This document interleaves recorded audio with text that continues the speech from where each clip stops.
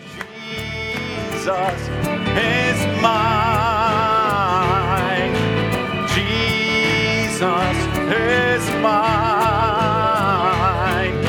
Everywhere I go, everywhere I'll be, oh, Jesus is mine. Oh, Jesus is mine.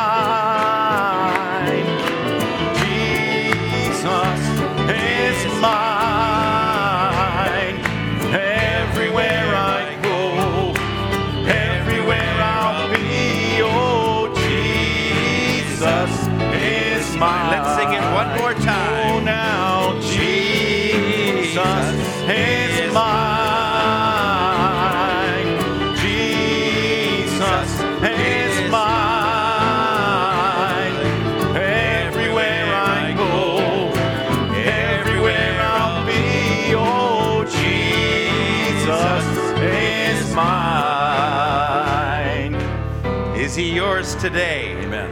Hallelujah. He's as real and as precious today as the day he became sweet to you, as he saved you. He's all of that and more today.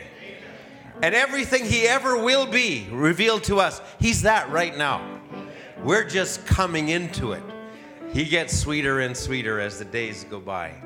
Good to be in the house of the Lord this morning. Those of you that are here, and why don't you turn around and wave at somebody and give them a greeting? If you're at home, why don't you greet those around you? Your people that are on the couch, your dog, your cat, just greet them all that are with you. They're getting to listen to a service that they wouldn't normally come to. So anyway, it sure is good to be in the house of the Lord. I believe we've all brought something this morning. Sunday morning is always just a service where there's an expectation. It's a resurrection morning, and we're looking for a great day in the Lord today. Where we all brought something. You all brought a little part of you. The Bible would speak of this hidden treasure that we have within. Hidden in these earthen vessels. Amen. I noticed today we had our sister Jeanette Patrick and in service, and her son Travis. Sister Jeanette, so good to see you. God bless you. Amen. She's gone through it, different ones. Brother Marian, good to have you in your role. And I believe healing's a process. I believe that God will keep doing it. And we thank God for that. This morning, we've got our Brother Murphy Wong here from Cloverdale, BC.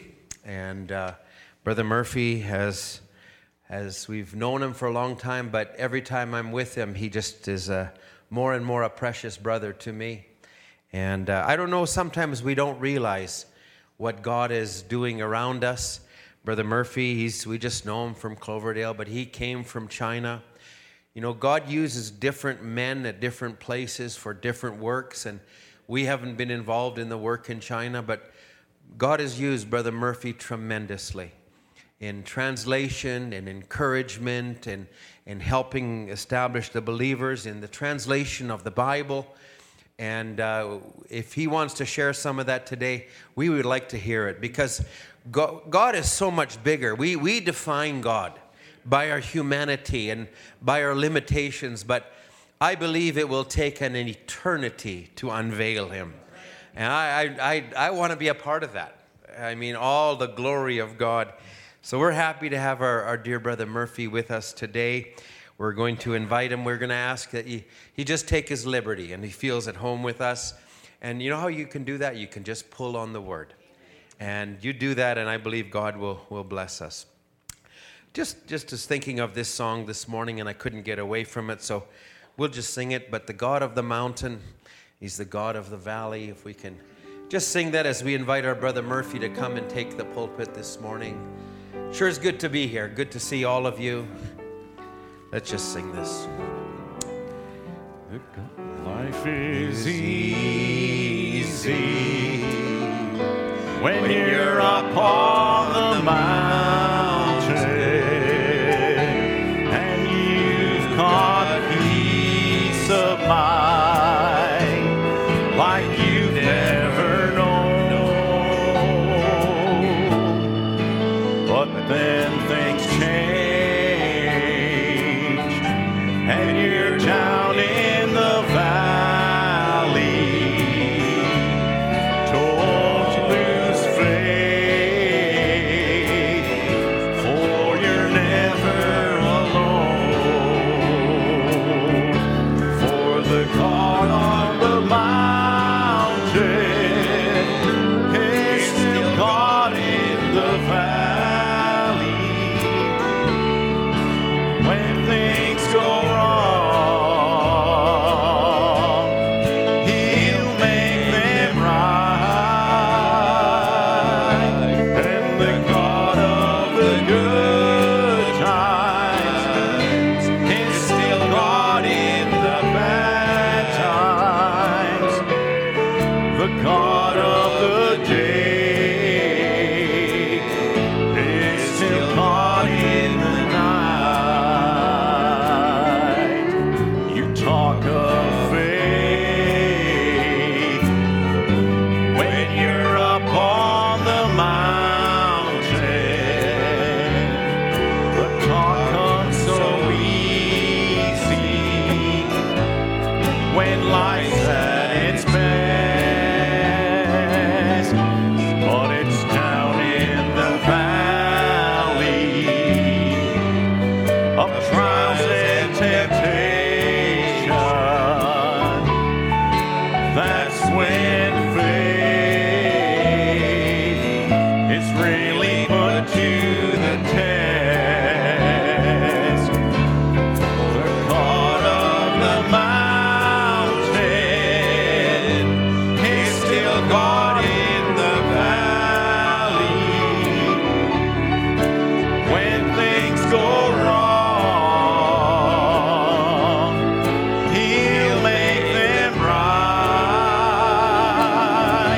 And the God of the good times is still God in the bad times. The God of the day is still God in the night. For the God of the mountain is still God in the valley. When things go wrong, oh, He'll make them right. The God of the good times is still God in the bad times. The God of the day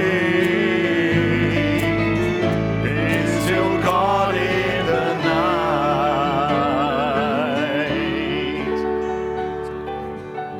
Amen. Are we thankful our God is not only the God in the good time, but when time's getting rough, He's still God. And because He doesn't have any concept of the time element. He's out of this time that we're living in. He's eternal God. And we're so thankful that He's our healer. He's our deliverer. When we think sometime a road has come to an end, you will find out He's always there waiting for you. We're so thankful for what God has been done to us. Just so thankful that again for Brother Harold and Brother Ed for the invitation for me to come on over here. This has been the third attempt and I finally succeed. And this is COVID. It just seems like it messed everything up. But we know that God is in control of everything. And just bring out all the greetings from my pastor, Brother Ed Bisco, Brother Tom, and all the ministries over there. And then many greetings from the different people. And you all are friends to a lot of the people in our church. We always feel this is probably one of the closest to the church, close to us, physically speaking, from the distance and also from the believers. We have so many years together, and especially Brother Harold, my heart, when I saw you to walk in, my heart is just thrilled. What a soldier and a warrior that you have been, and what example you have been to us. I just pray the Lord to bless you, Brother Harold, and the family and the church over here. And if you don't mind, I'll just go to the scripture right away. Let's turn to a book of Genesis, chapter 22.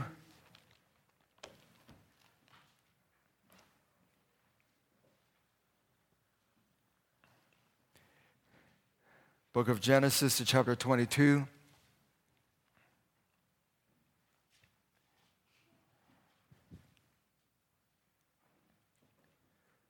Verse 7. And Isaac spake unto Abraham his father, and said, My father. And he said, Here am I, my son. And he said, Behold the fire and the wood, but where is the lamb for a burnt offering? And Abraham said, My son, God will provide himself a lamb for a burnt offering. So they went both of them together, and they came to the place which God had told him of, and Abraham built an altar there, and laid a wood in order, and bound Isaac his son, and laid him on the altar upon the wood. And Abraham stretched forth his hand, and took the knife to slay his son. And the angel of the Lord called unto him out of heaven, and said, Abraham, Abraham. And he said, Here am I.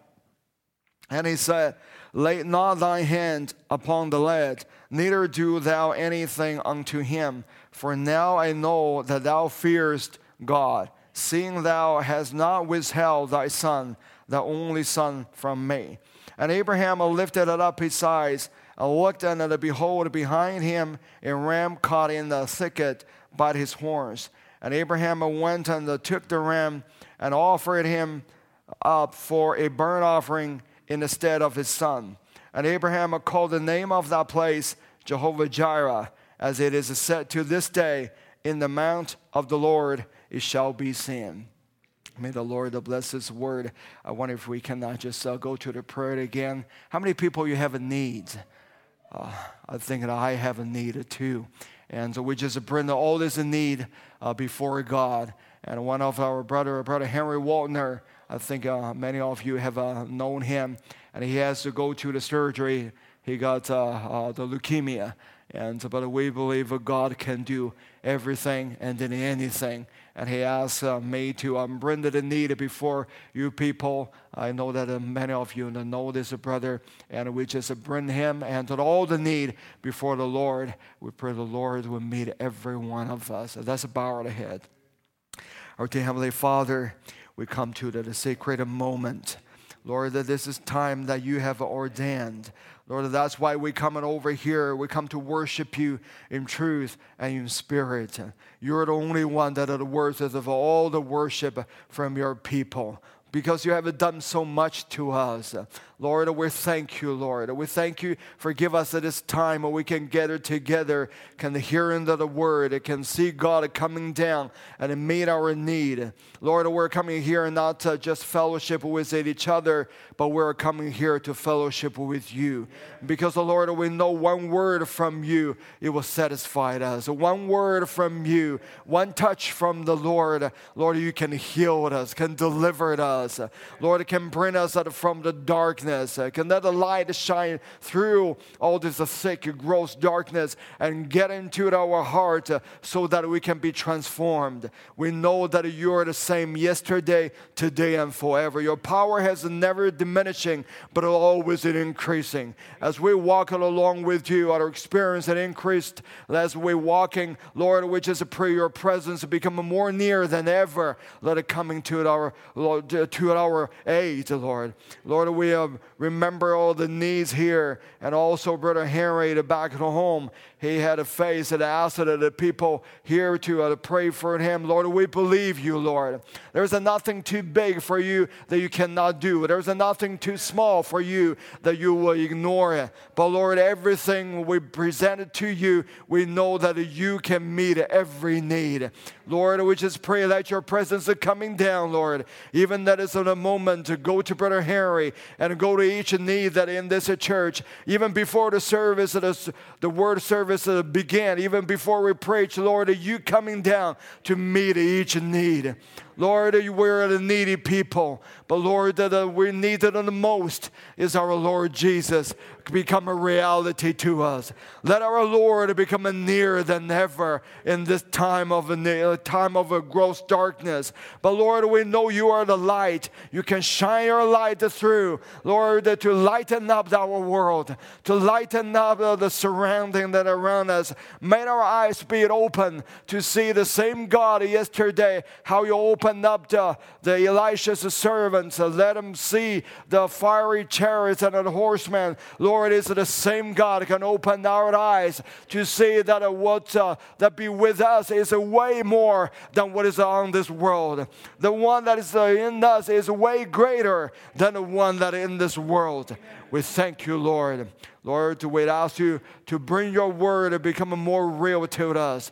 Lord, as we has opened up the scripture, as we're going to, Lord, to preach it on what you have made it real to me, I just pray, Lord, that you make yourself real to your children as well.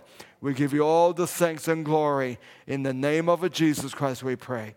Amen. Amen. May the Lord bless you. You may be seated.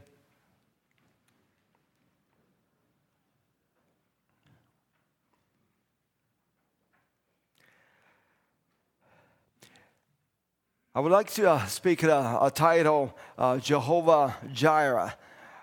So, when we talk about Jehovah Jireh, I think that the word has in the Bible has already mentioned, it said, in the mount of the Lord it shall be seen. And in the Hebrew, it actually means Jehovah. We know that's the Lord, and Jireh means see.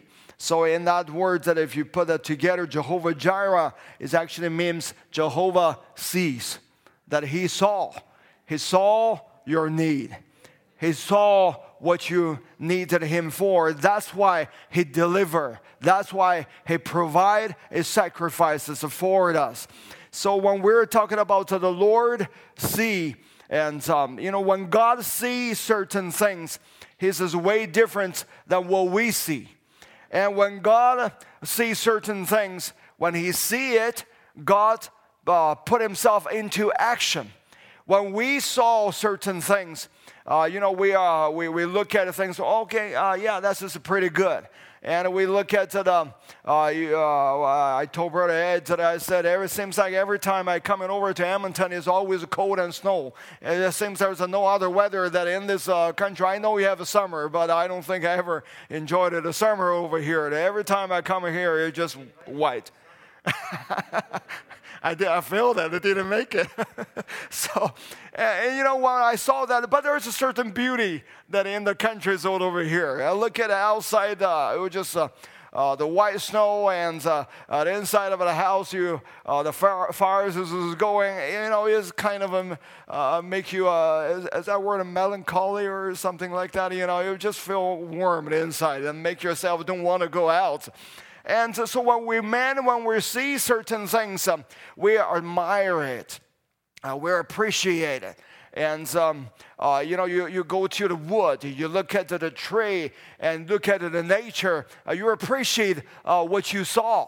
And we go to the ocean, because I coming from the country with in China. It was a peninsula. Almost in the summer, we spent the whole summer just at the ocean side. You look at the waves is coming, the ocean. It just seems no end to it. You're admiring it. You appreciate it, that. But that's what we do. When we see certain things, we can look at the things, we can admire, we can appreciate it, but we couldn't do anything about it.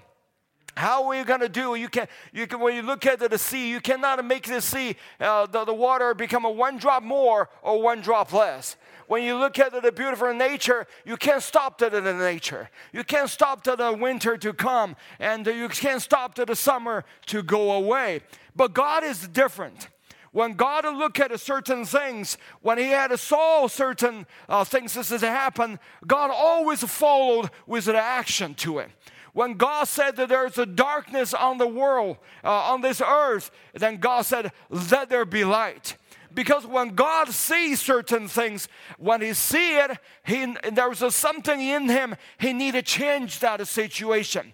If that situation is not in the good order, So when God look at certain things, it's different from when we look at things. We look at the things, we just look at it, but when God look at things, He wants to change it.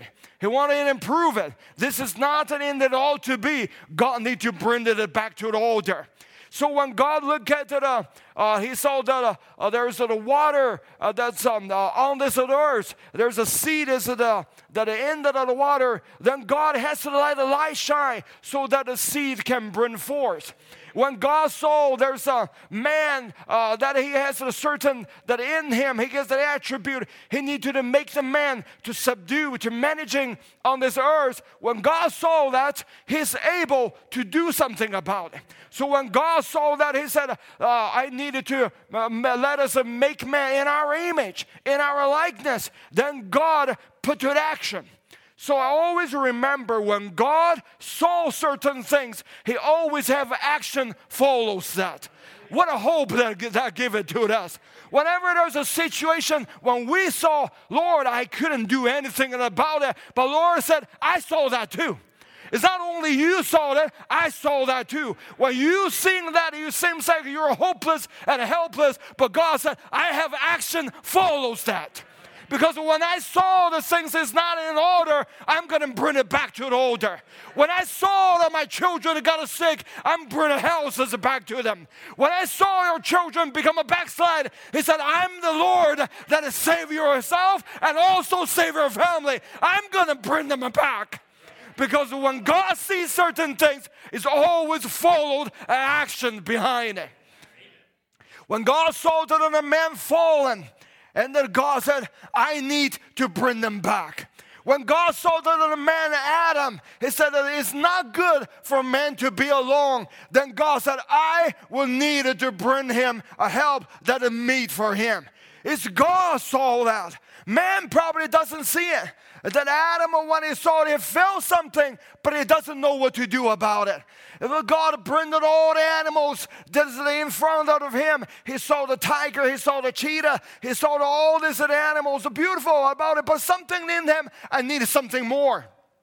When God saw that, He said, and it's not good for men to be alone. Then God do the surgery and takes out the bone of an Adam and made Eve made a woman out of it. And then He said, this is bone of my bone, flesh of my flesh. Because God saw that need. When God saw that need, He will meet that need.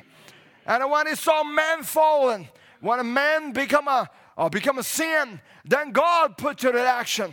He said, I'm not going to just rebuke you. I'm not only just said you're wrong. I'm not only just find out the cause of the certain problem that the man that it had. He said, I put myself into the action. You have to follow me because I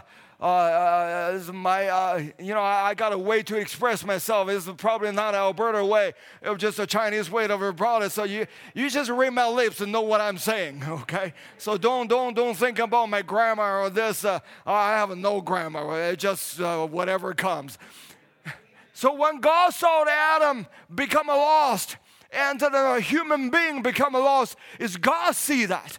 Then He go to that action. Then He killed that animal, skinned him, and put the skin and wrapped it around him. Because God saw that, man saw that, and man become helpless. Man become hopeless, don't know what to do. The only thing they can do is just crying out, Lord, I need you. Lord, I need you. That's what you need to do. But when God saw that, God said, I have action. I have action before that. I'm not just seeing it to leave you there. When I see that, I saw that, I put myself into an action. Our God is a God of action. Our God is not just a God to see it and to put His hands like this, just watch you doing things. He's a God of action. When God saw that the Israelites that had become a slave, that in Egypt, when God saw that, though the time tarry, 400 years that they've been in Egypt, but when God saw that, He has provided a way to cure that problem. So that's why then the Lord said, I have surely seen the affliction of my people which are in Egypt, and have heard their cry by reason of their taskmasters, for I know their sorrow. So God is not, sometimes when we see God doesn't move, it gives us an impression, it seems like God doesn't care about our situation. It seems like God just let us say, okay, you do whatever you want to do and I give it. No, God is a God in action. He gives us a word. That word is always active. That word is not dormant. What is dormant is our faith. His word is never dormant. When He gives us the word, that word always have a life in it. And when you receive it, if you don't tamper with it, let the word take its course. That word has a life in it. It will always bring lifeless out of you. It will always can bring the healing. It always can bring the deliverance. Though sometimes God seems to silence, doesn't see the word, but God has a confidence for what He has already given to you. That's why that many times that when we look at a situation, it seems like, oh Lord, where are you? God said, where are you? I have given the word to you. I have given my own life to you. It's right inside of you. The one that's inside of you is greater than the one that is in the world. It never loses its power. It's always inside of you working. As long as you don't tamper with it, as long as you just believe it, let the God's word take its course. When God's wheels is rolling, and He was always rolling, sometimes it's slow, but though it is slow, but it's still rolling. You just let the word take its course. You just believe what the word of God has already said and to live your life and going along. You will find out eventually what you have received is not a dormant at all. It's always brings things to pass. Even the same time in the dark age of the Lord, it doesn't move at all. But God has to put a seed in there. The seed has to be to drop into the darkness so that it can bring back manyfold, 100-fold. It's not God doesn't move, but God has a confidence to the seed that He has to put it into you. When we look at the conquering, when we look at the mighty God, we're always thinking that, oh, God, come into my situation, solve this as a problem right away. God isn't a mighty conqueror, but when He conquered, He used it a different way than the worldly people has been used. So when God doing things, He's led to the things that you have. He led the word, the life that you have received it. He's led it as the time goes on, and then He's led that word to fix the problem. So we see God isn't a God of a mighty God. He's a conquering God. But God is also a God of keeping. He's not only just a conquering, He's also a keeper. He's not only just, how to say this? He's not only just like transforming you and just leave you and don't do anything. He can transform you. He can also keep you. Young people, remember this. He can transform you. He can also keep what He has transformed. It's not that you're living here on this earth, just going to the church, just listening to the service, and go home and live a life. There's a keeping power that is inside of the Word. In John 17, verse 11 said, and now I'm no more in the world, but this are in the world. And I come to Thee, Holy Father, keep through Thy own name, because of whom Thou hast given me, that they may be one as we are. While I was with them in the world, I kept them in Thy name. Those that Thou givest me, I have kept, and none of them is lost.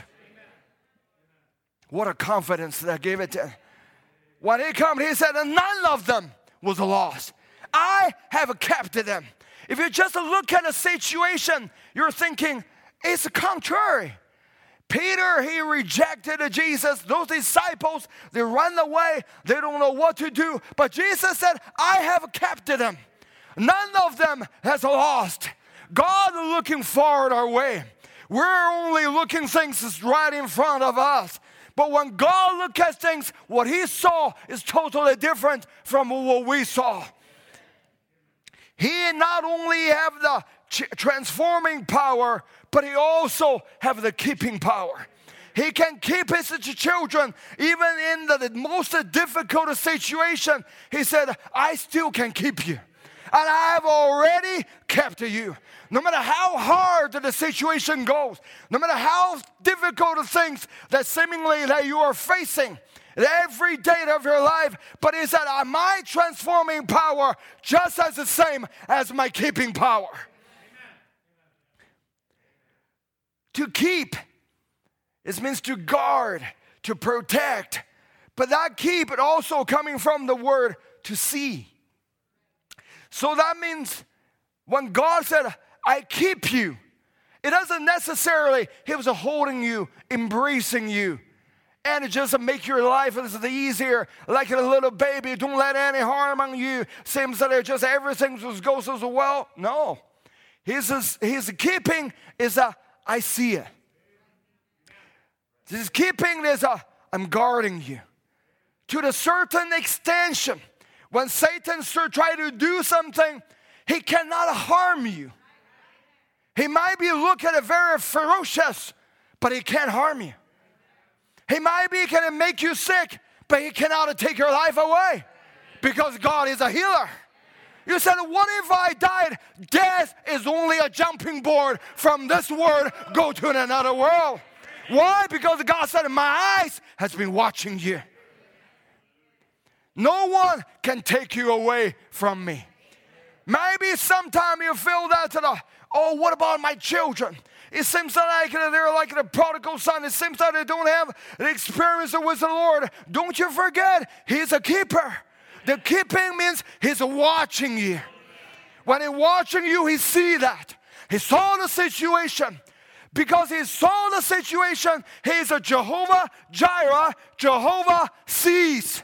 If Jehovah sees, that means that Jehovah will provide. To see means to be a spectator, to look at, to behold, to view attentively. It's not means that he will just look at you haphazardly. He'll look at you attentively. He said that this word is not a use of any indifferent spectator, but of a one who looks at a thing with interest and for a purpose. When God looks at you, he's not looking at you without interest. He look at you with all the interest. He said, I look at you for your benefit. I'm ready to move. When the devil, it seems like you're going to snatch you out of the way, God said, stop right there. When seemingly that the situation coming to the breaking point, God said, devil, stop right there. That's God sees. He's not to look at you without interest, but he'll look at you with very much interest. And he'll look at you with a purpose too. That's why the verse that we just read, when Abraham offered Isaac, it's seemingly that God doesn't move at all. But God just said, go to sacrifice your child, your only boy, and Isaac. But you see, Abraham, he know God enough. He probably doesn't have a revelation what this is going to be. But all God wants Abraham to have it is you follow what I say. Many times God wants us to do things is not when we feel we understand, then we do it. A lot of time you find out you do things according to God's word, almost feel like blindly you're going to do it. It's not God trying to explain to you, 1 + 1 = 2. This happened, that will happen. God just said it's his word. He just said, I'm your healer. He just said, by my stripes, you are healed. How? I don't know. But that's the word of a God. If the word of a God has said so, that's he required us to believe. Why? Because he's a Jehovah Jireh. He saw that he provide.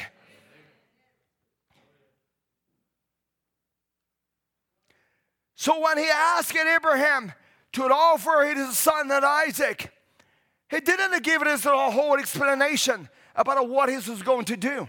Abraham never saw the ram going to be caught in the thicket.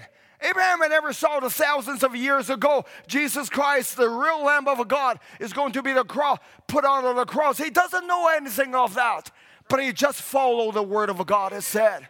You find out that that's the secret in the believer's life. If God says so, Lord, I believe it. There's no more explanation. You can reveal it. You don't have to reveal it. And I don't need to explain it. I don't have to explain it in order for me to believe. I don't have to explain that in order for my family to believe. Lord, you have said that thus says the Lord.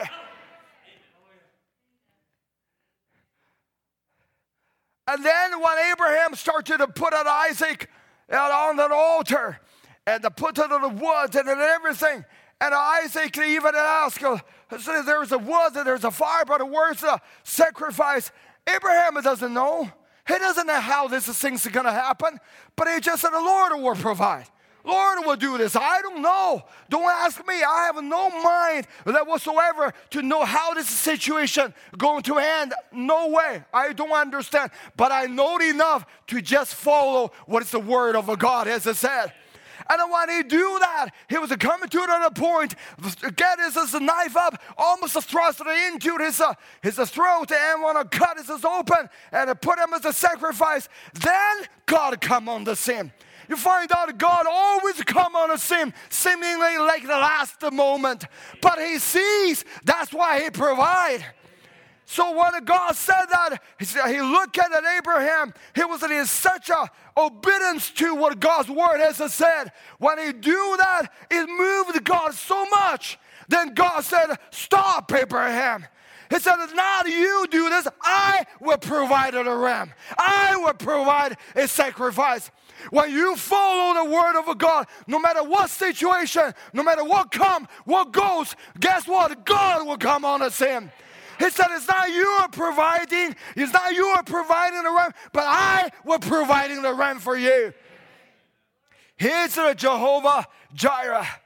When he saw Abraham move, and according to God's word, then God moved on to the scene and to provide a sacrifice for Abraham.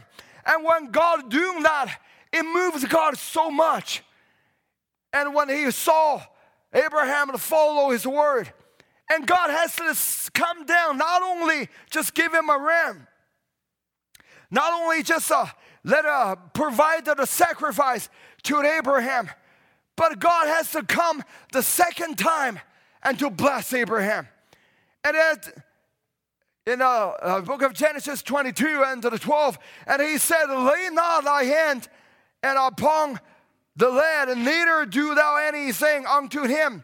For now I know that thou fearest God, seeing thou hast not withheld thy son, thy only son, from me. And then in the 15th verse, an angel of the Lord called unto Abraham out of heaven the second time. It moved God in such a way.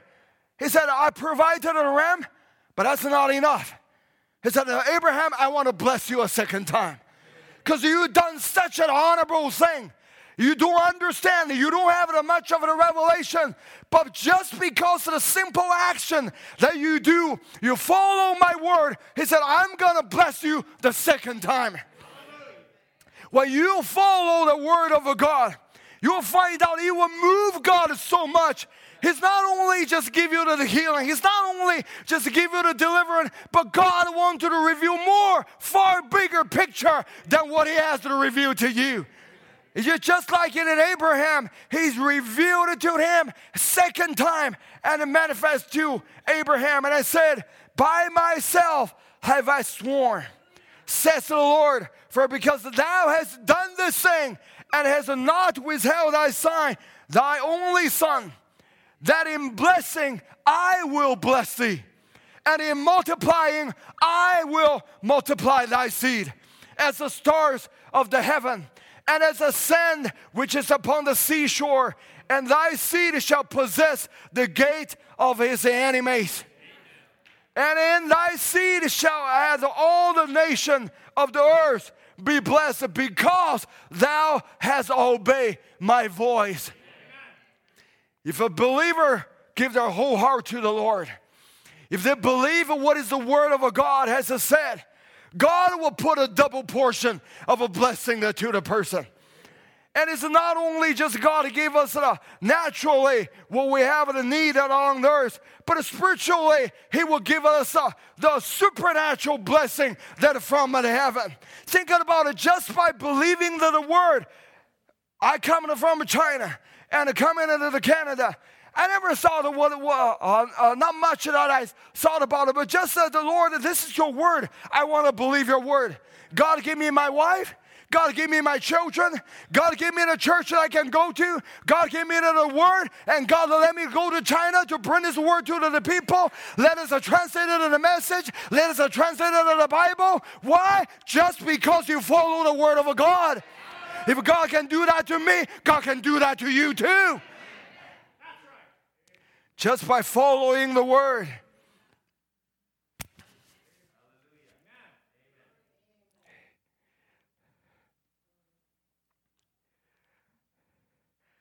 The Brother Branham said in the Jehovah Jireh, he said, no matter what your need is now, God has already provided a ram for your sacrifice.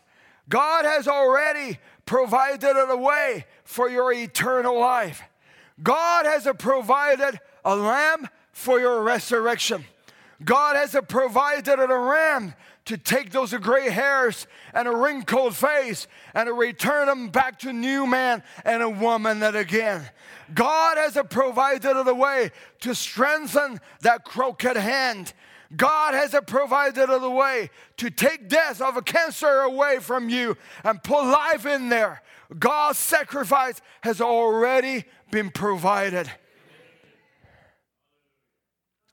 What a word that we heard. What a message in this hour God gave it to us. Without this world being in a total darkness. But when we heard it, when we had obeyed it, and He gave us a double portion of a blessing and He dropped it down to us. And I was thinking about those brothers. You probably have heard Brother Ed has shared it with you. Brother Caleb and the last brother has been released from the prison. And all four of them has been released now. And during those time, you never, we don't know what's happened.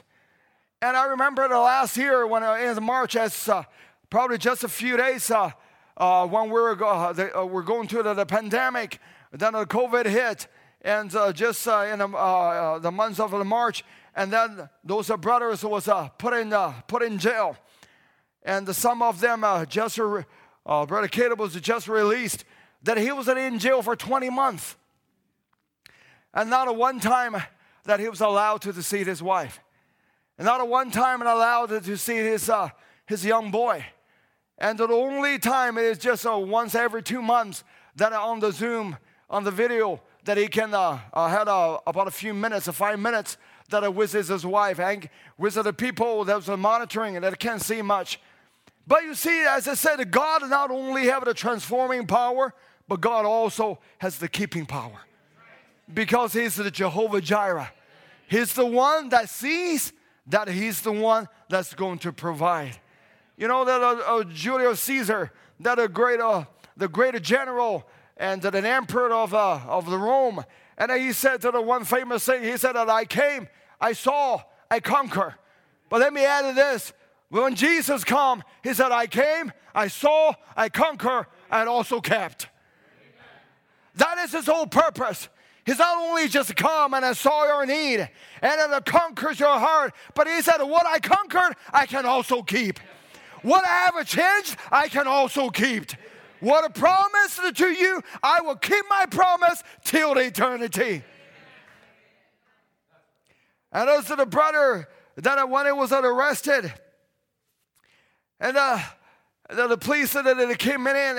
Even before that, I was thinking about, this is not a man saw, but God saw it. Even before this come, God has already saw the things is going to happen. And even before that, he was arrested. Just a few days before he was arrested, he was listening to one of the service that Brother Bisco that was preaching. And in that service, Brother Bisco, then the preacher said, he quoted the scripture, said, the Lord said that the offering and the sacrifice that you are not pleased, but you prepared me a body. And when Brother Caleb heard that preaching, this is just about 2-3 days before he was arrested. When he heard that, and something just moving inside of him, and he said, Lord, this is the body that you prepared for me. I want to offer my body as a sacrifice. And that service that moved in him so much that he dedicated his life to the Lord.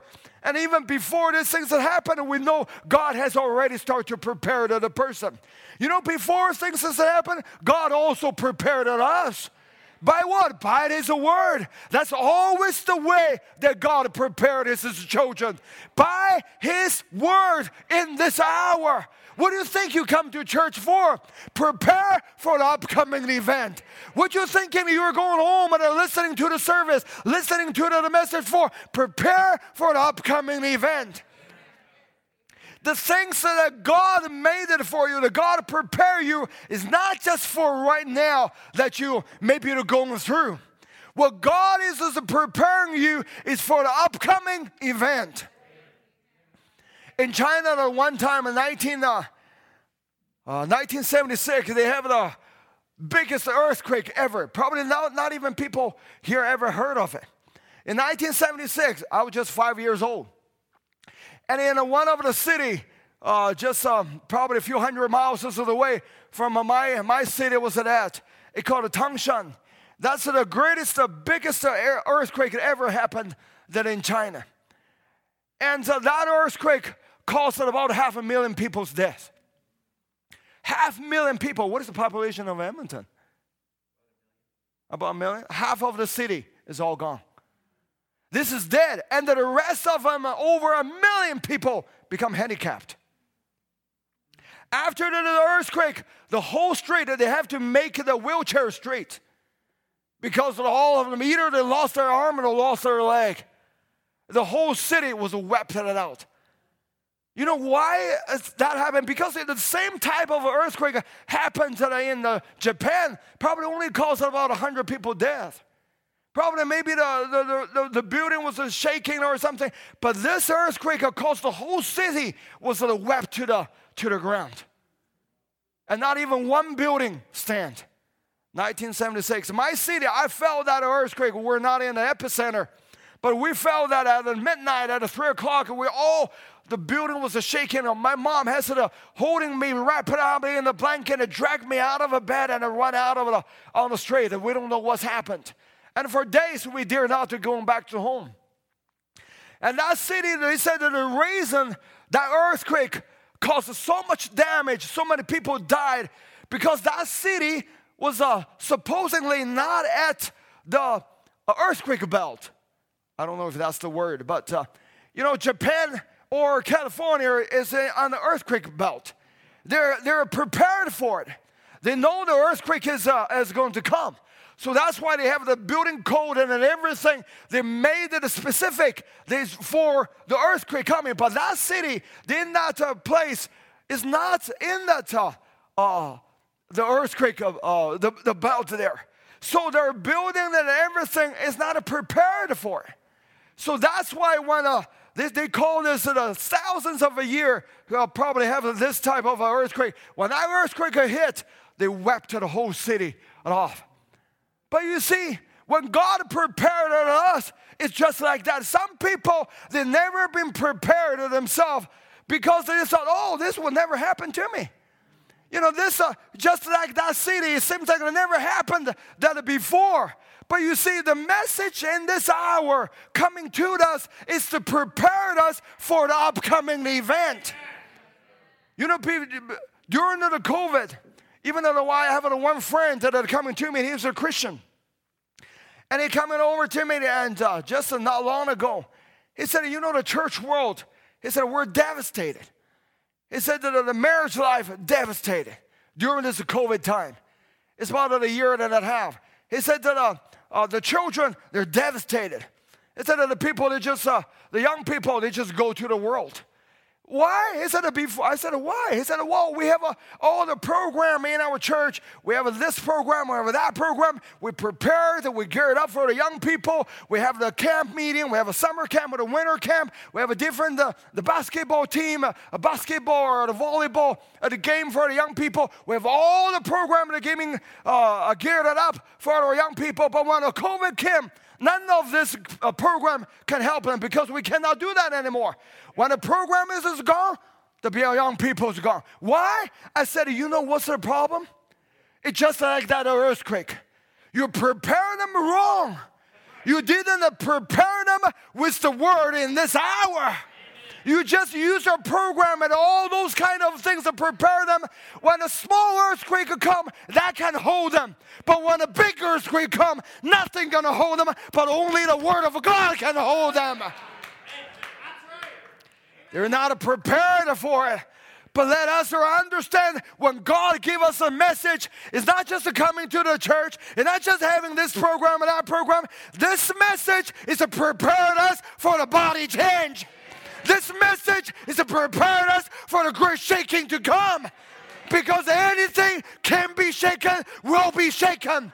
But only those things that is unmovable, that cannot be shaken. We have a kingdom of God. It cannot be shaken. That is the word made manifested in your life. But they're not prepared for it. And it's seemingly that they're just going through the life, and all of a sudden that great event comes. But you see, God always prepared his children. While he's preparing, you're saying, I'm not in an epicenter. You know, I'm not in a tremendous need. I'm just, but you should be thankful for that. That means that God prepare you. Because there's a greater event that is coming. You're thinking about, if without the word, how are you going to be still sitting in the pew without going to the world? But because the word has prepared you, even during the darkest hour, even during the hardest situation, but you can still break through of them. Why? Because God's word not only conquer, but he can keep what he conquered.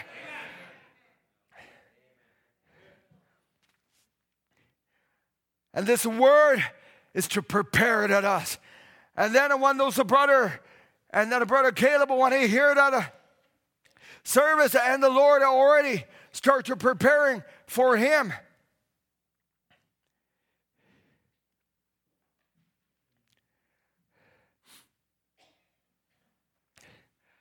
And then he was one day, he was just prepared at the preaching. Then one scripture is made very real to him. And it's in 2 Timothy 4:6, for I am now ready to be offered. He said he feels so strange to move, and he doesn't know what is it. But it's just the scripture making it real to him. And then he said, Lord, am I ready to be offered? He said the time of a departure is at hand. You think about it, this word is preparing us. And then when he was in that moment, he doesn't even know what's going to happen, but he feels something strangely moved. You know, no matter how many programs, how many things that you try to prepare to yourself, but without the word to prepare you, you cannot overcome. And then during that time, then it started to, almost all the scripture that was the preaching is pointing to that.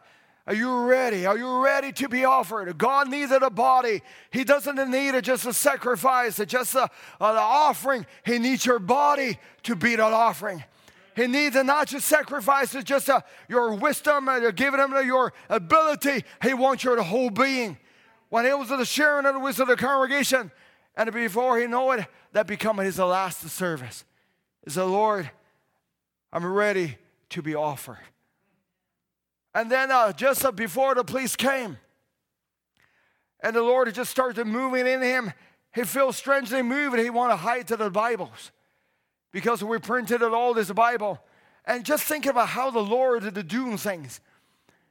And there was about 20,000 Bibles. And as we printed, and then this brother, without me knowing it, he said, I cannot just have the Bible in my hand just without the people reading it. Even some brothers has asked him, said, but don't risk it, just to do it slowly. He said to the brother, he said, I'm not saying how long I can last. He said, I want to see how soon I can finish the work of the Lord.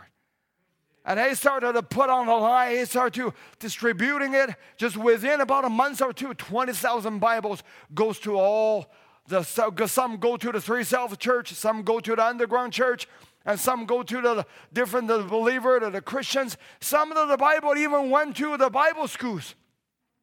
The government of the Bible schools, you don't know where these Bibles went.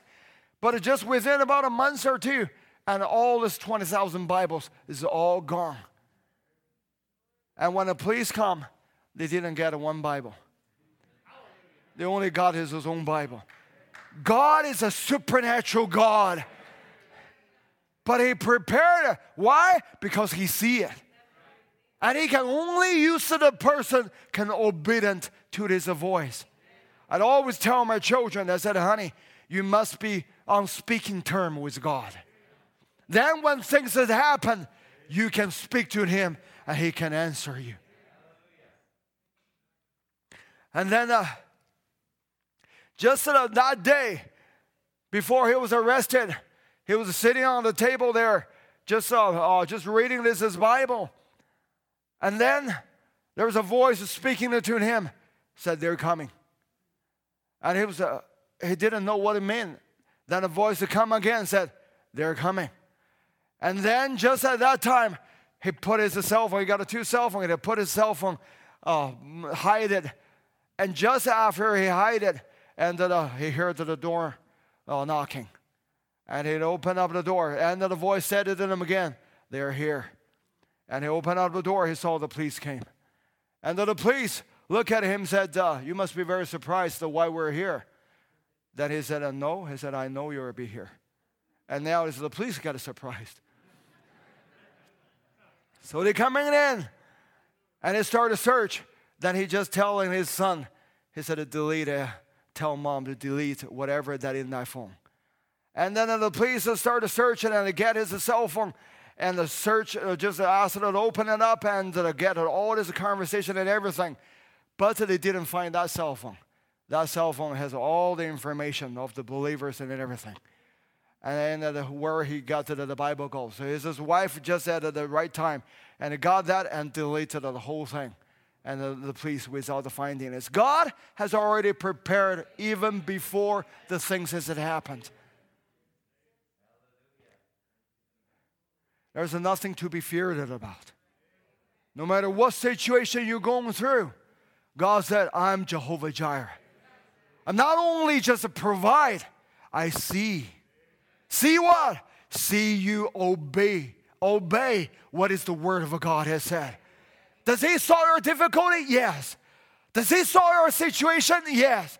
But he also saw that you obey the word of God. He also saw that you follow what is the word of God has said. He also saw you have faith to believe what is the word has said. When he see that, when he saw that, he said, I'm Jehovah Jireh. I will provide a sacrifice for you. And then I was thinking about the other brother that was arrested and with him. There's so many testimonies in here. I don't have the time to go into all of them, but I'll just pick up some. Even the one young man who was only 23 years old. How many are 23 years old here? No? Anyway, he was just a young brother. And it just came into the message not very long. And he was arrested and put into the jail with Brother Caleb and all the rest of them. And when he was in the jail, and he felt, believers go through the rough time. Believer doesn't claim that we're superhuman. We know everything what to do. but we believe there's a supernatural God. And so he was in there, so he felt down. He said, Lord, why? You know, I've been here, can't see my parents, and I can't be with the believers. 20 months, you have to think about it. They don't have a Bible to read. They don't have a message book they can read. They don't have a message tape that they can listen to. And just a day and night, every day, they have to work 12 hours. And from a Monday to Saturday. The only day off is on a Sunday. But even on Sunday, nobody allowed to have a Bible. Nobody allowed everything. You just hear what is the government is telling you about the news and things. They have to brainwash them. And this brother Caleb said, he said that they did a good job. They definitely tried to brainwash us. And they have done that real good. They just bombarded them. But anyway, he said, though they can brainwash my brain, but they couldn't brainwash my soul.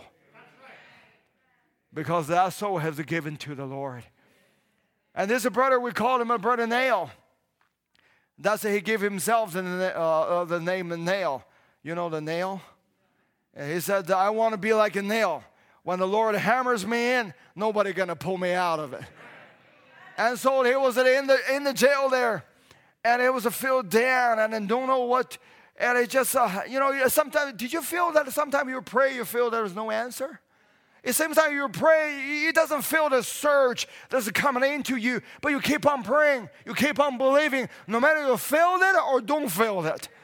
And as a young brother, he said, Lord, he said, I feel down, and Lord, I just want to know that you're still pleasing with me. Lord, is there anything that you can show to me that just give me the revival, Lord? I don't want to be in the jail, just becoming down and just sorrowful. And he was after the work. And actually, in that day, he didn't finish his quota. They were making clothes.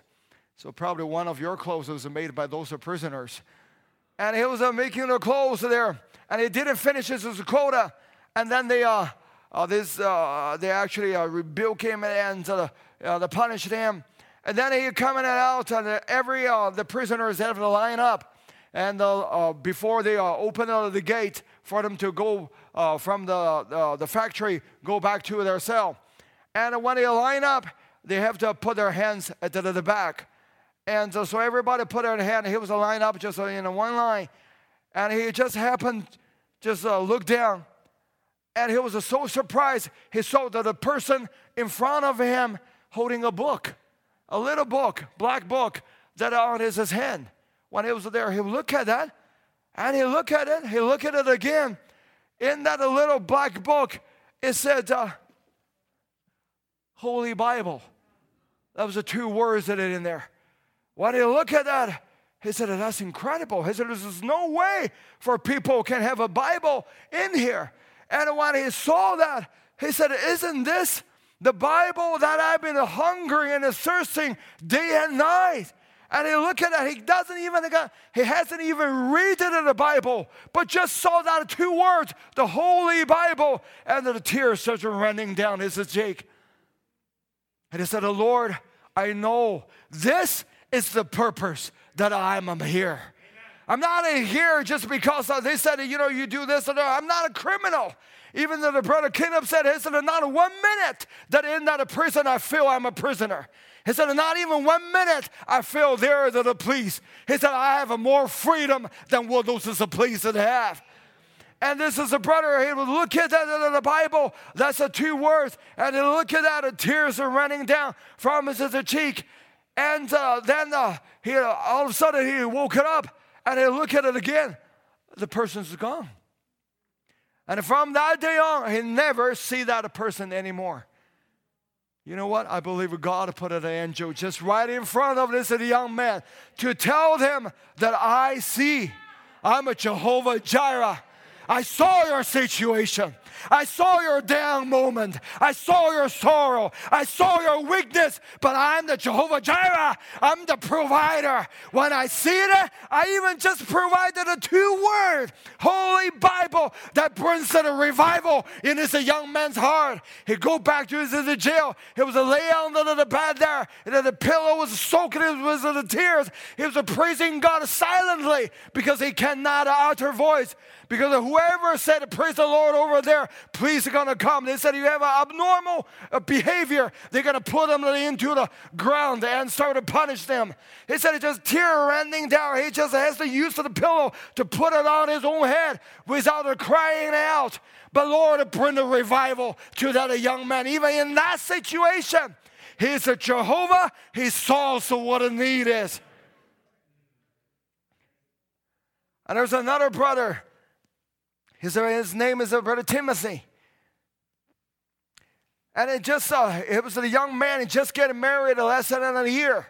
And it was his new wife. And then he was put in jail because of the Bible.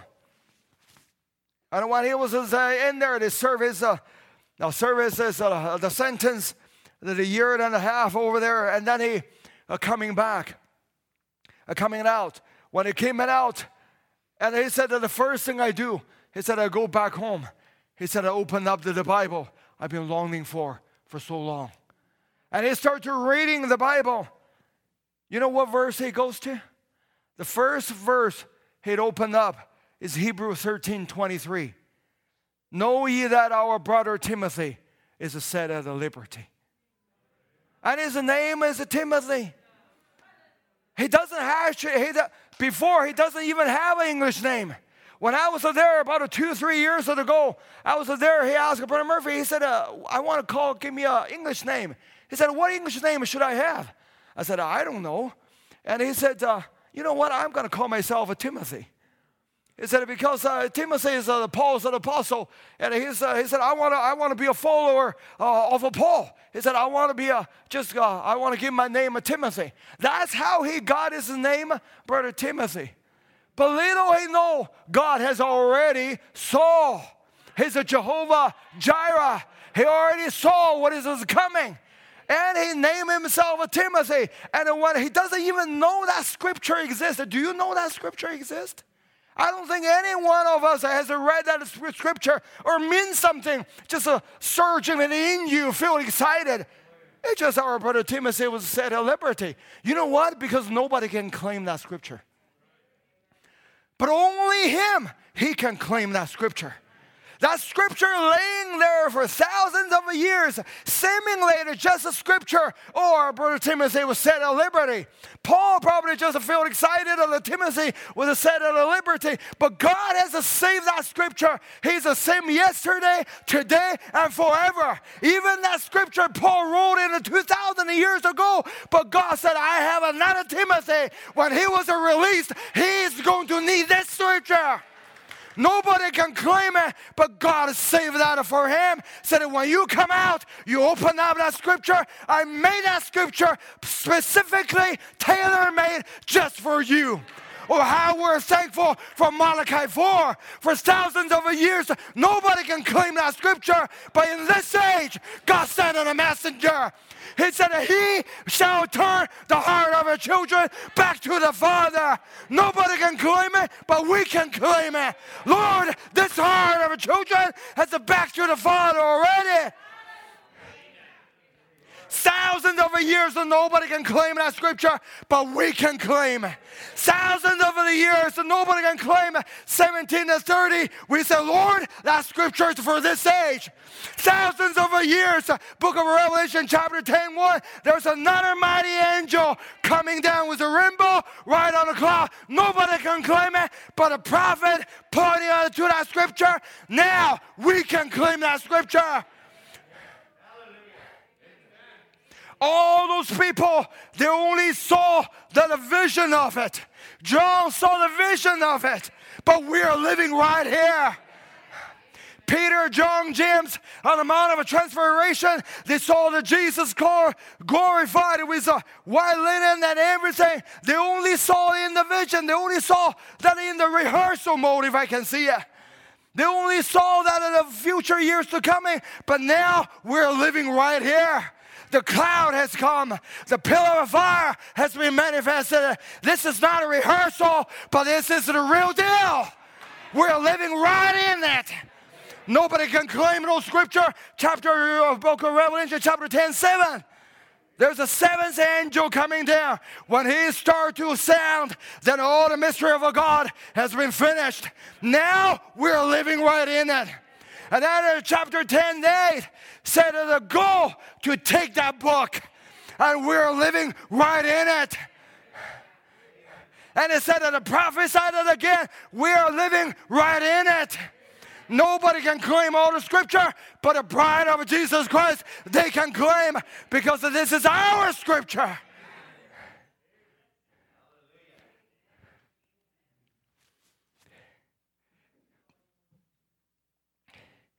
But God saved that just for this age that we're living in. When God sees it, He's not only just see it, He also see you through. To see it also means He see to it. He will make sure you go to the end. He will make sure you finish the work. He's not just saying that without doing anything. He's always a God. When He saw, He got action follows it. He's the God that can keep. That's why in the John 6:37, He said, all that the Father giveth me shall come to me. And him that comes to me, I will in no wise cast it out. For I came down from heaven not to do my own will, but the will of Him that sent me. And this is the Father's will. Jesus said, I'm not coming here to do my own will. He's only got one purpose. He's here to do Father's will. What is the Father's will? He said, this is the Father's will which has sent me. This is singular. God had a one will, that Jesus coming down to carry it out. He said, that of all which He has given me, I should lose nothing. That's the will of the Father, that Jesus coming down to fulfill His one will, that is all that the Father has given me. I should lose nothing, but should raise it up again at the last day. Even you're dead, He said, I will raise them up in the last day.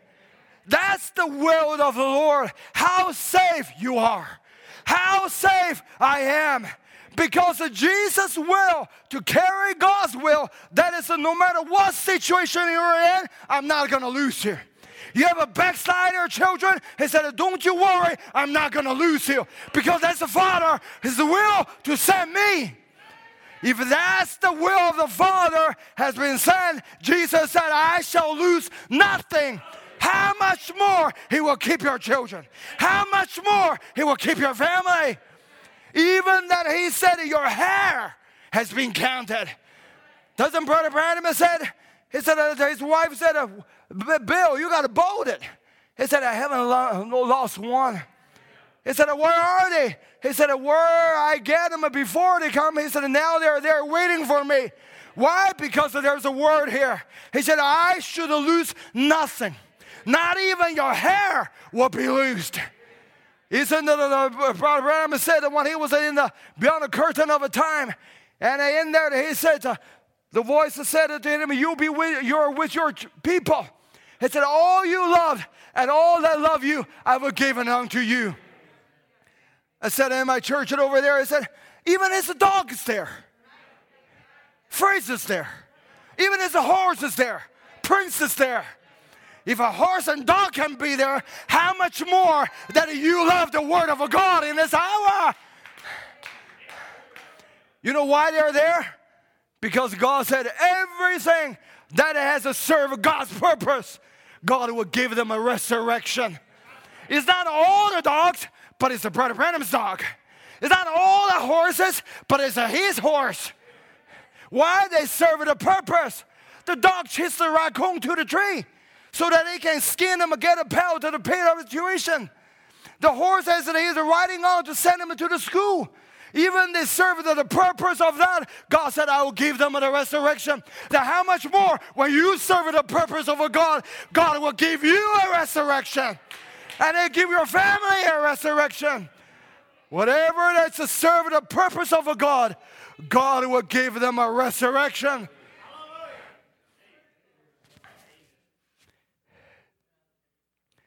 He's the God of transforming. He's also a God who can keep what He transformed. Even dead, He said, I will raise them up at the last day.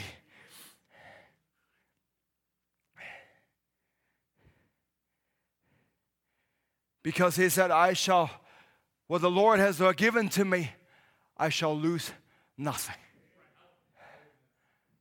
No matter how wayward they are, no matter what situation they're in, no matter how hopeless they think that situation is, but God has said, that's the reason I sent Jesus.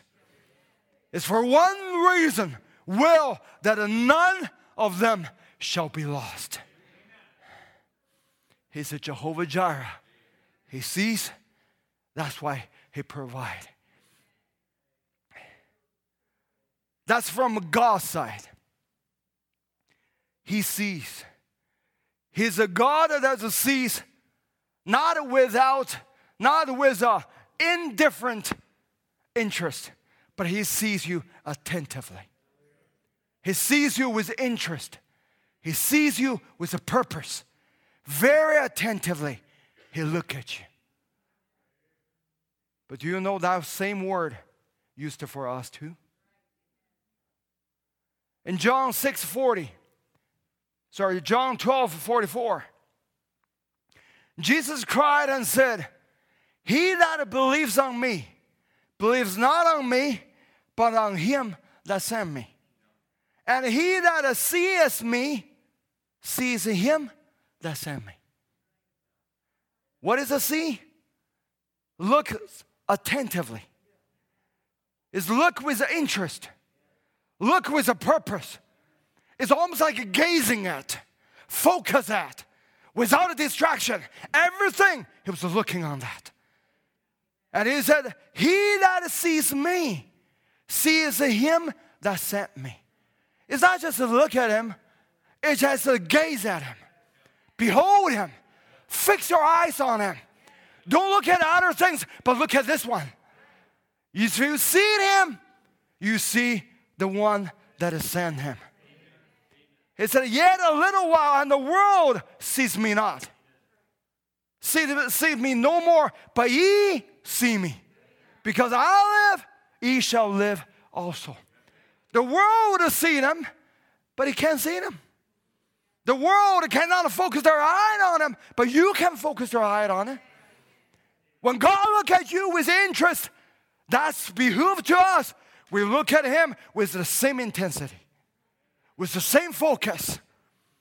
Look Him with interest. Look Him with a purpose. There's only one purpose we're here, rapture. There's only one purpose that we'll look at Him.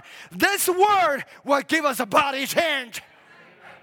If you seize this with intensity, if you seize the word with everything that's in you, you saw the one that sent the word to us.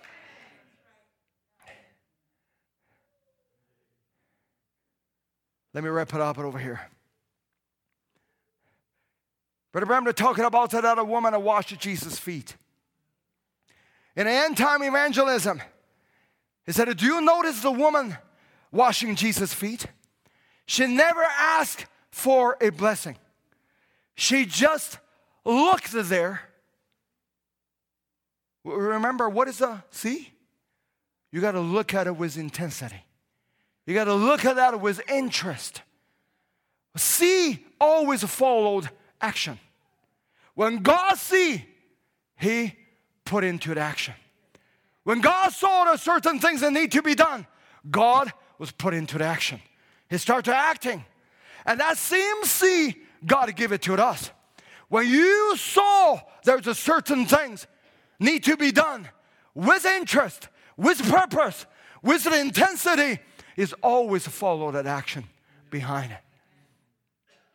He said that a woman, when she was looking at her, and she just looked at there, and there, he said that those hypocrites trying to make fun of him, degraded his character.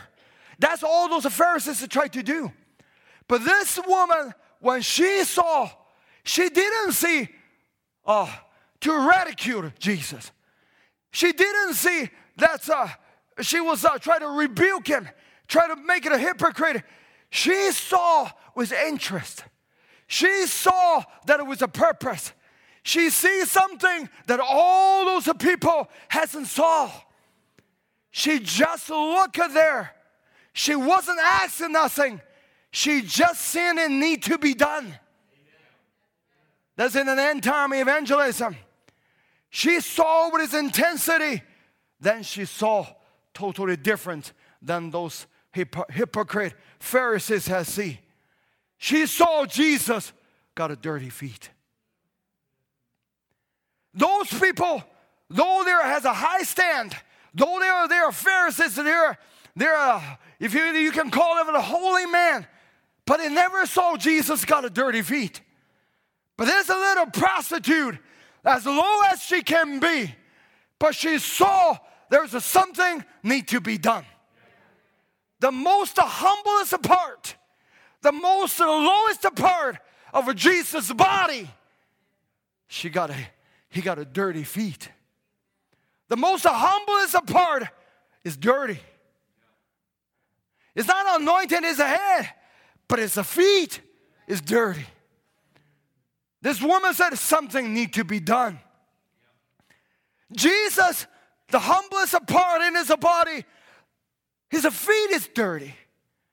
There's a work need to be done. I was thinking about those brothers in China. Do you know if I put it on the whole, the believers that I know in China, probably combine them all together about the size of this congregation. But you know, when they saw Jesus' body, when they saw Jesus got a dirty feet, there was something that's in them. They didn't ask. When they look at it, they see with interest. They see that it was a purpose in there. They said something need to be done. We cannot just waiting for the Canadians to come to help us. We cannot just waiting for the U.S. to come to help us. Jesus' feet is dirty. Something need to be done. Have you saw that Jesus' feet is dirty? People put a smut on this message. People that can talk about a message but cannot leave the message. Jesus' feet got dirty. We have our children that need to be saved. Jesus' feet still dirty. Something need to be done. Not just to talk about a message, but live the message. Church cannot be a powerless church. The church needs to have a power in them. Something need to be done. All the rest of them are just to try to entertain. But this woman said something need to be done.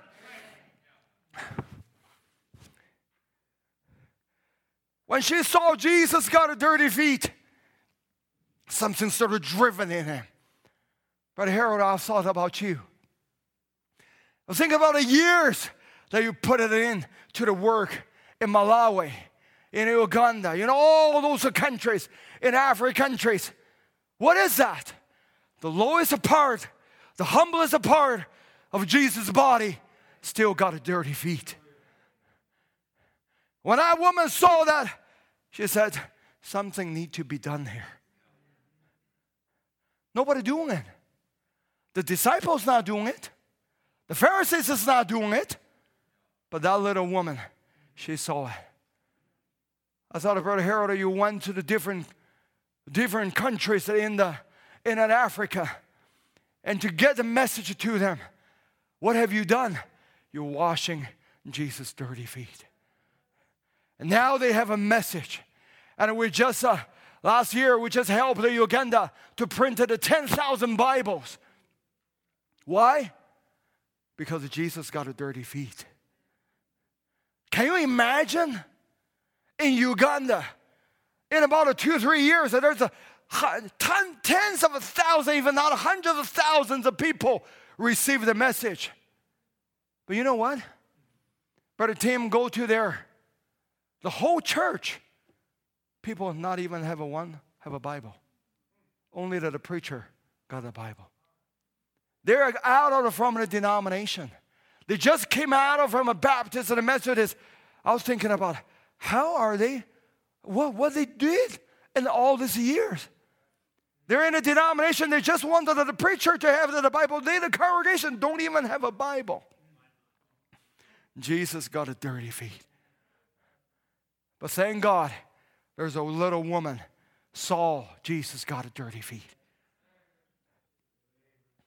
And then we helped them to print the 10,000 Luganda Bible. We helped them to print the 15,000 7 church ages in their own language. We helped them to the believers in China donated 1,000 MP3 players, that a mini speaker for them with the SD card, with all the 1,200 English message and also the Luganda message that in that SD card, so that they can listening to it. Why? Jesus got a dirty feet. It just taken one woman, low as it can be, and she saw Jesus got a dirty feet. You know, Jesus never asked her, "You're a prostitute." Jesus never said, "You're not clean. You're not even worthy to wash my feet." Jesus never checked her. You know why? Because Jesus got a need. When Jesus' feet need to be washed, he doesn't check that person how unable that you are. He doesn't check how dirty you are. He doesn't check you're this a problem or that problem. You're worthy or you're not worthy. He's the worthy one. When Jesus' feet was washed, he can forgive. He can wash. He can clean. All lays in the Lamb of a God. But Jesus got a dirty feet.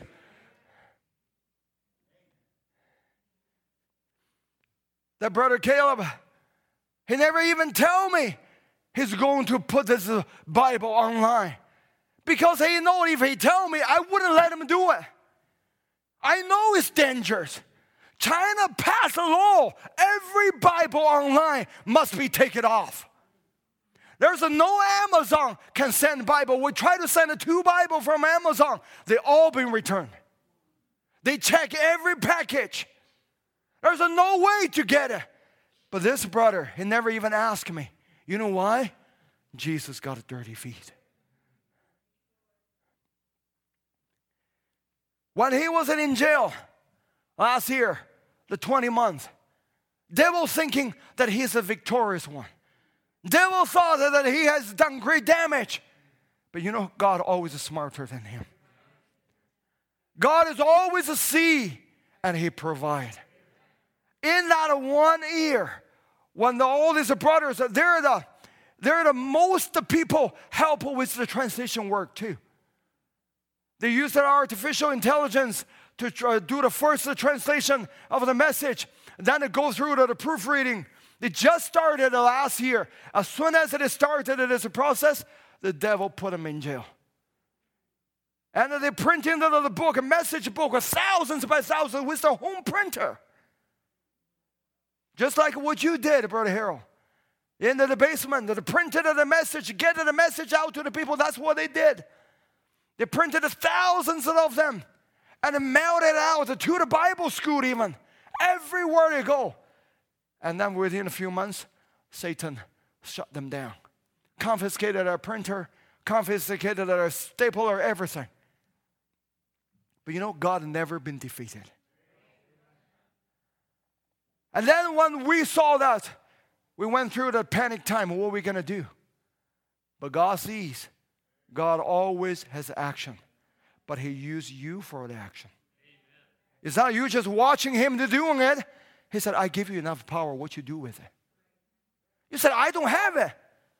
You have the hair. I provided it to you. You have the tear. I provided it to you.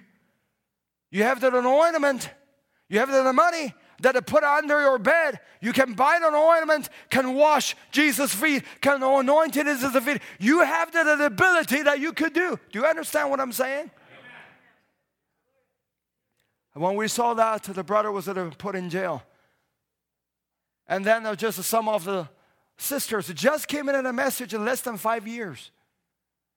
And actually the brother, this couple, they're coming over because of one of their friends believed the cult, believed this message.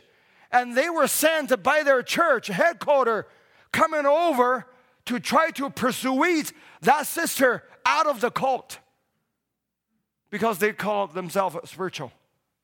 So they came over, tried to persuade that sister out of the cult. But instead, when they come to the service, time after time after time, they become the cult.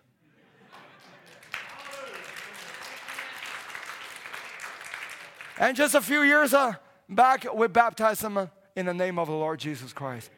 But you see, God He provide. And just last year, these two that came into the cult, they become the main person. They said, those brothers are in jail.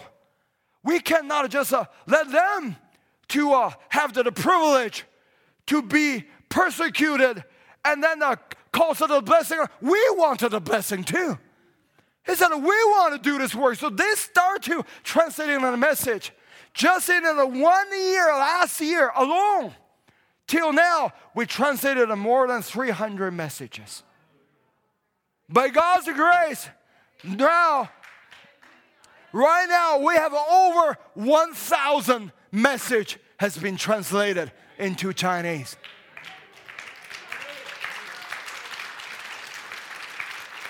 And Lord willing, next year, we're going to finish all the message. It will be another language that all Branham's message will be translated in full. Why? Because Jesus got a dirty feet. And she saw the need. And she rushed to it. She doesn't know that what she had. All she had, she just got a hair. She just got a tear. But that's all God needs. God doesn't need a whole lot from you. God just needs what He already that He given to you. When that woman started to washing Jesus' feet, and the tears drop on the feet. She got nothing to do. She got nowhere to, but God provided. He's a Jehovah Jireh. He sees, then He provides. He provided a tear that's already in her. He provided a hair that's already in her, already on her. And He wanted to take the ornament and to put on Jesus' feet. You know what? When she was washing, when she was with her hair, tried to dry it, and she started beyond herself. She started kissing. She started kissing Jesus' feet. Sometimes we do things abnormal. We do things that the people in the world feel like odd. But that's God ordained to do. You think about those brothers is doing the things that even though the police don't understand it. So why you're so young? Why you do this?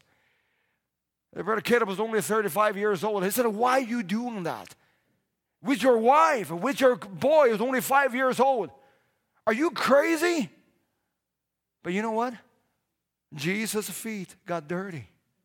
They don't understand, but He knows. God got a will. He went in the jail there. Just in the detention center while they're investigating him.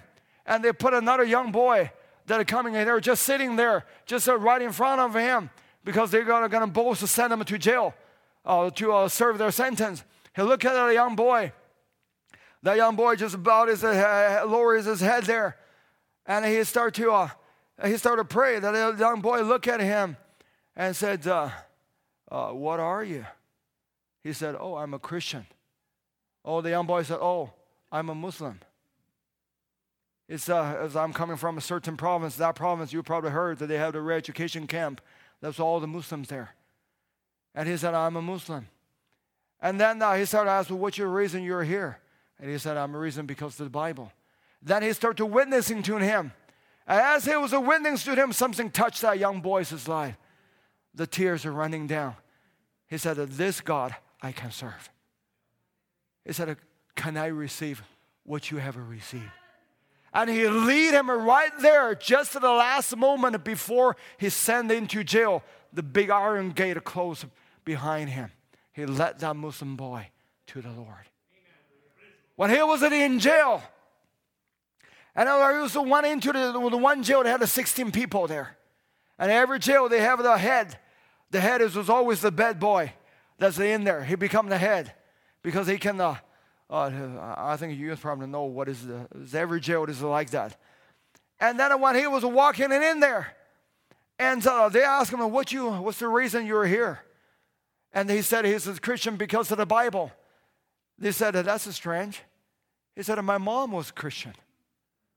And he started witnessing to him. He leads that ahead, the bad boy that in that jail, to the Lord.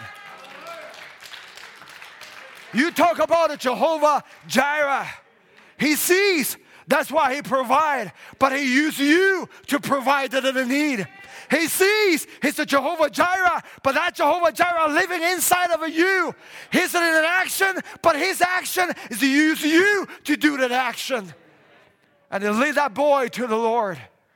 And after a few months, and he already get used to that jail, he knows everybody. Then the police said, we change you. We cannot let you be with all this body. You're familiar. You become too popular here. So they changed him to another cell. He was really down. Then he'd go in there. He said, why does this happen to me? And then as soon as they're going in that jail, he said, those in that jail is all the rough guys. They look at him with angry eyes. And then the one boy look at him and, hey, what are you doing here? He said, what's the reason you're here? And he was a little bit timid. He said, well, I'm a Christian. He said, I'm here because of the Bible. And that person, that young boy, he was the head of that cell. He was staring at him and he wouldn't believe it. He said, you sure you're a Christian? He said, you're a real born-again Christian? And he said, yes. He said, you know what?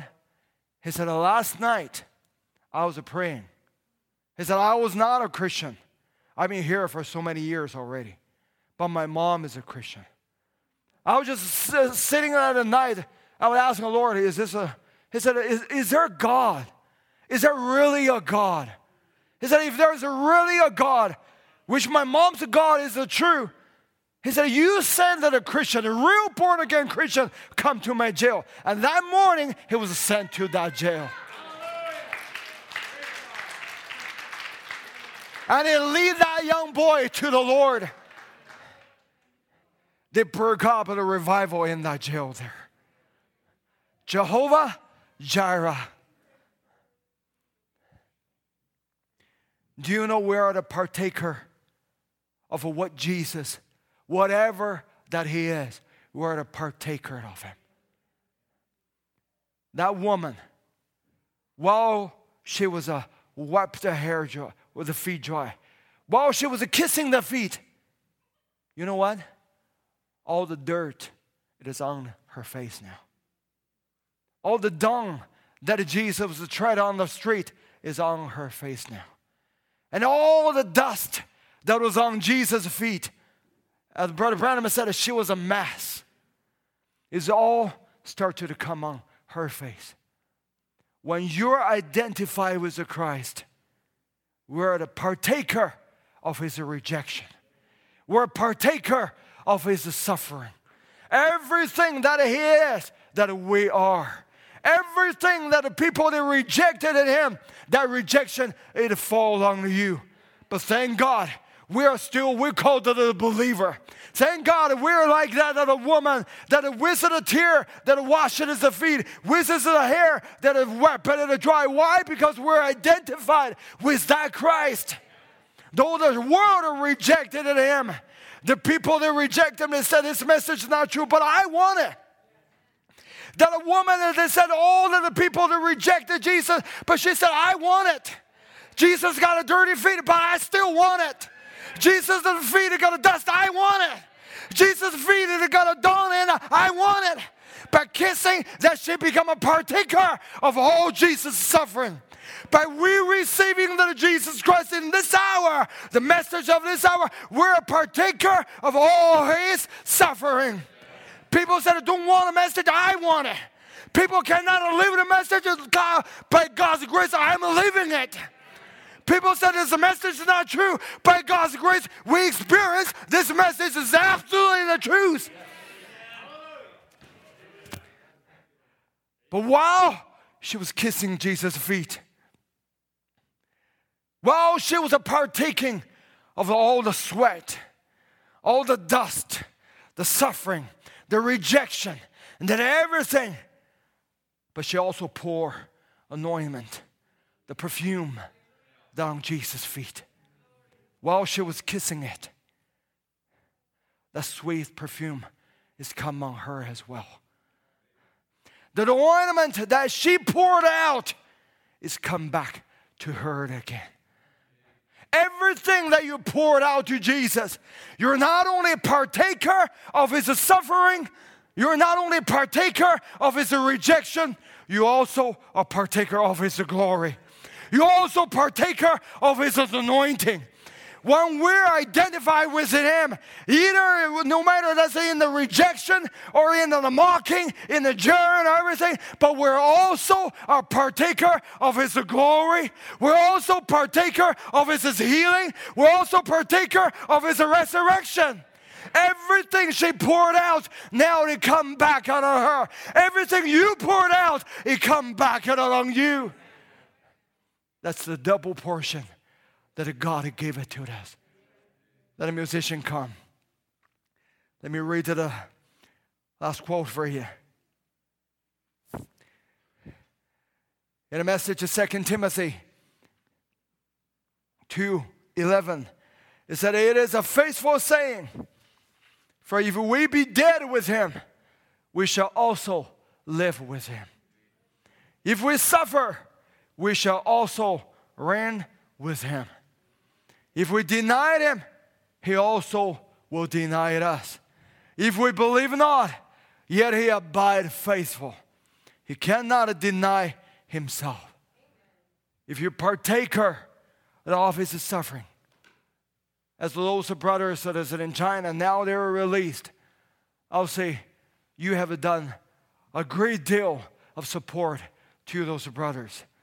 I'm so thankful for Brother Harold, Brother Ed, and Master, that he always said, I'm praying, where our church was praying for those brothers. Do you know that you're the partaker of their suffering?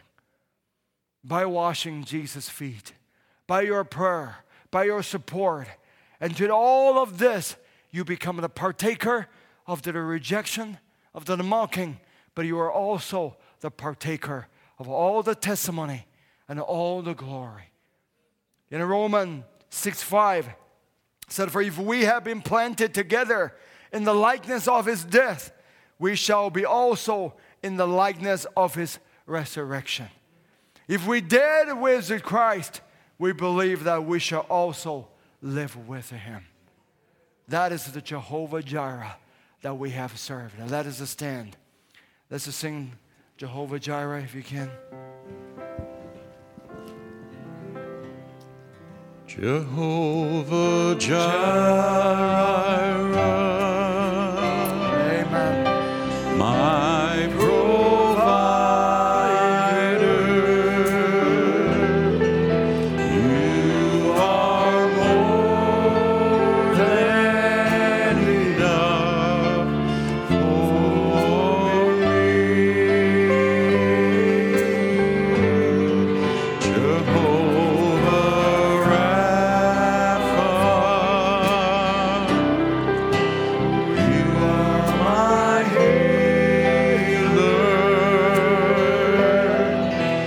By your stripes I am set free. Let's just worship Him. Jehovah Shammah, oh, you are with me.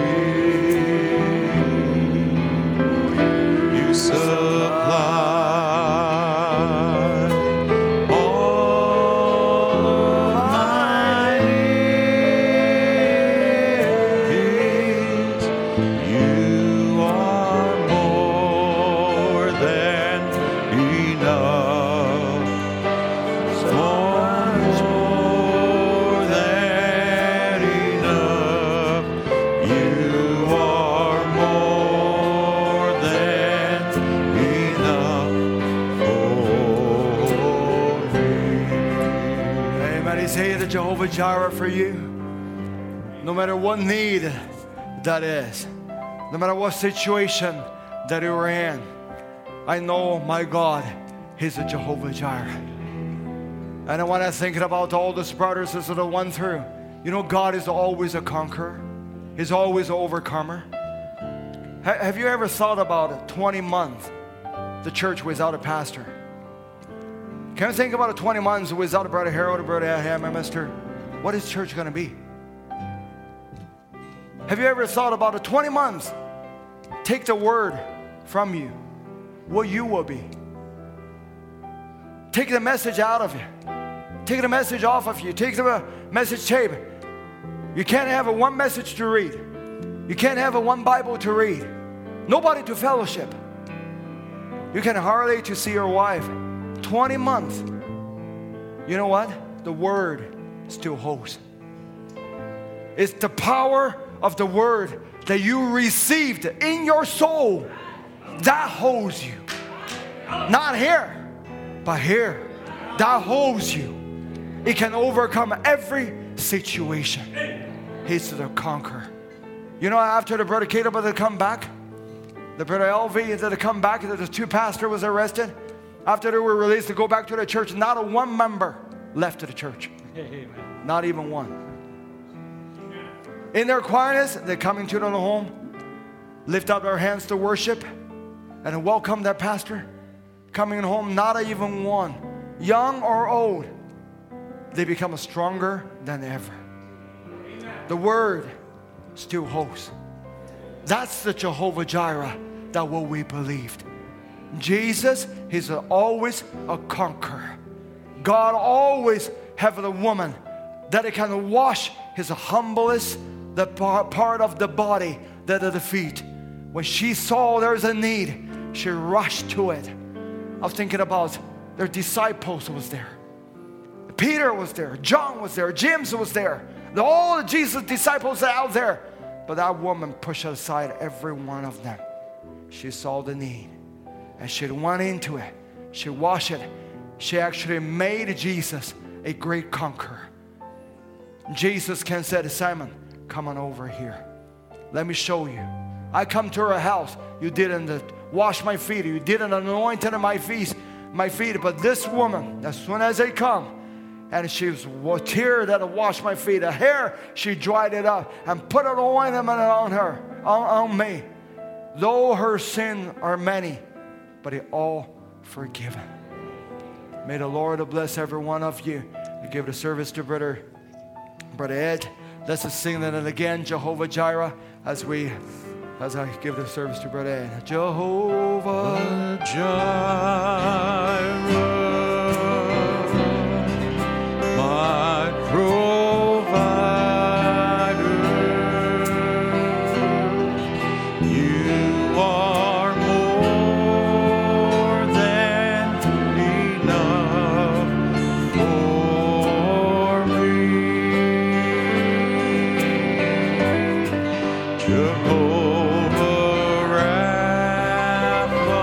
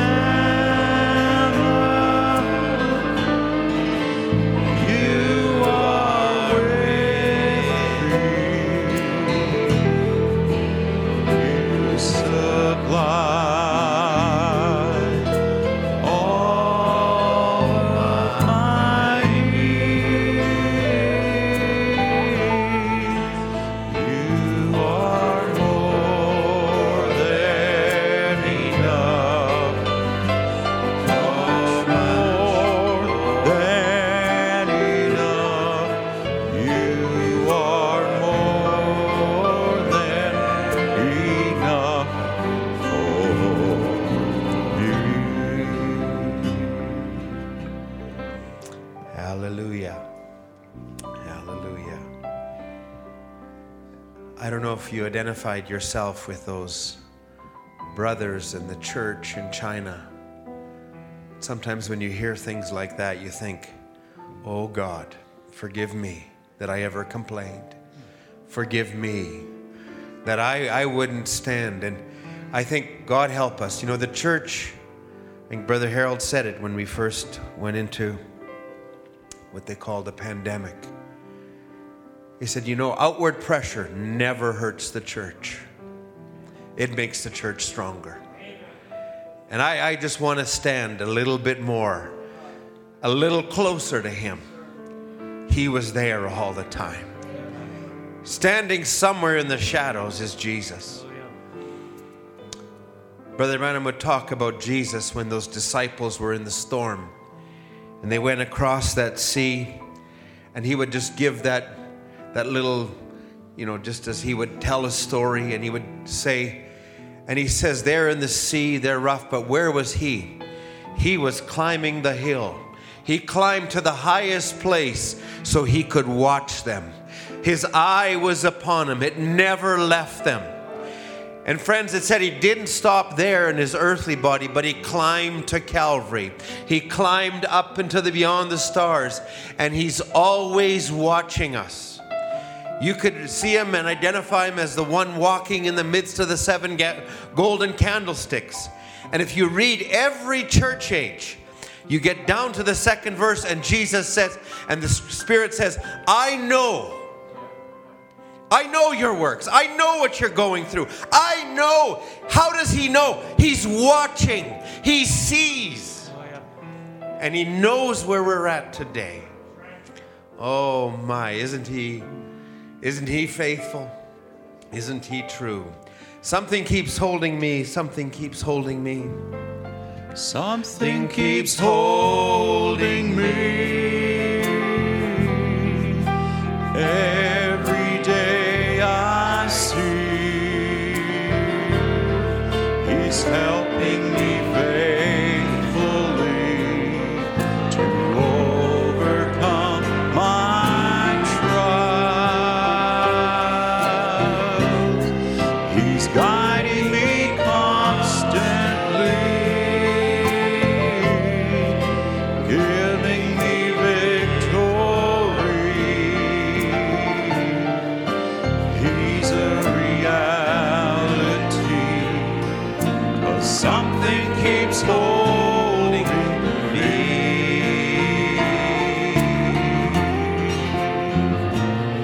The trials of this world were getting closer.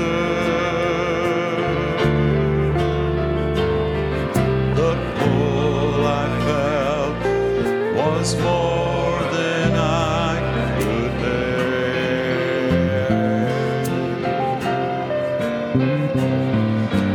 I was on the verge of giving over.